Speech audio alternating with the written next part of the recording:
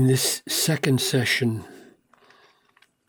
of focus on verses 9 to 11, which is the prayer of Paul for the Philippians, the question I want to ask is how love in believers relates to knowledge and discernment. Because that's his first request. And it is my prayer that your love may abound more and more with knowledge and all discernment, so that you may approve what is excellent. So, Father, we want to know now from this text, by your Spirit, what love is here and what knowledge and discernment are, how they go together so that we become those who embrace and approve and delight in and do things that are excellent and not things that are corrupt or evil. I ask this in Jesus' name. Amen. Let me read it all. And it is my prayer that your love may abound more and more with knowledge and all discernment, so that you may approve what is excellent, and so be pure and blameless for the day of Christ, filled with the fruit of righteousness that comes through Jesus Christ to the glory and praise of God. So the first question is how to understand what is abounding. What is increasing? Abound more and more. Is it love that is increasing, or is it knowledge and discernment that are increasing and abounding? That your love may abound with or in knowledge and discernment. Well, love is the grammatical subject of this verb, and so clearly, it seems, love is abounding. Love is increasing more and more. Love is getting bigger, more intense, more discerning. But there are other places where this same word with abound means that knowledge would be abounding. Look at 1 Corinthians 15:58. Therefore, my beloved brothers, be steadfast, immovable, always abounding in the work of the Lord. Surely that means we are abounding by the work of the Lord increasing. We are doing more and more work for the Lord. Abounding in the work of the Lord would mean that the work of the Lord is increasing and we're doing more of it, and yet we are the ones who are said to abound. And so my conclusion is, as you look at the parallel text and just think about the nature of things, is that if you have a heart of love and knowledge and discernment go into it more and more, the heart is going to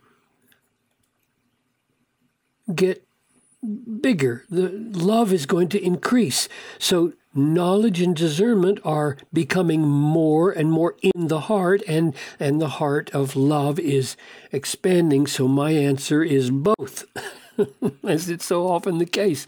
It is both the knowledge and the discernment that is abounding, and it is love that is abounding. Now that has big implications for how we approve what is excellent, which is the goal, so that we want our love to abound with increasing knowledge, increasing discernment, increasing love, so that we would approve what is excellent. And approve here is more than just recognize as better, but actually embrace and delight in and approve, as it says, not just prove what is excellent. And what we learn now is that in order to do this, it requires knowing knowing, and it requires loving.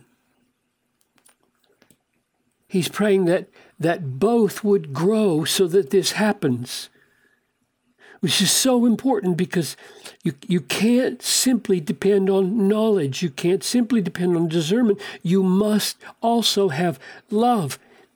Or here's another way to say it, I think. In order for us to approve what is excellent, we must have seeing excellence and savoring excellence. And I think this word love here doesn't just mean loving other people, because this the result is approving what is excellent. This love here is bigger and broader and includes the delighting in, the cherishing, the savoring of the will of God and the things of God that are excellent. So this excellence here has to be discerned, has to be known, and has to be loved, which means that Paul is really calling for a profound transformation, just like he does in Romans 12:2. Do not be conformed to this world, but be transformed in the renewing of your mind. The mind doesn't just need to be stocked with more information. It has to be renewed so that we can approve what is the will of God, what is good, acceptable, and perfect. Or here it is again in Ephesians 4. Put off your old self, which belongs to your former manner of life and is corrupt through deceitful desires, and be renewed in the, and this strange and wonderful phrase, spirit of your minds. The spirit of your minds, which I think is the same idea that we need knowledge, we need discernment, and we need love. So in order to embrace and approve the excellent way and become the kind of person who is like Christ, delighting in and approving and doing what is distinctly Christ-like and beautiful and sharing in the excellence of God, we need truth, saturated love, and we need love saturated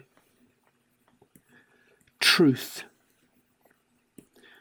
The Christian life and the discernment of right and wrong in the very great complexities of life, where simple rules will not work anymore in trying to discern what the excellent way is. What is required in those critical times is a mind that is renewed, as he says elsewhere, and here, a love that is abounding in knowledge and discernment, and knowledge and discernment that is saturated with love. Then we will be able to see and prove and embrace and approve and delight in and cherish and perform the excellent way.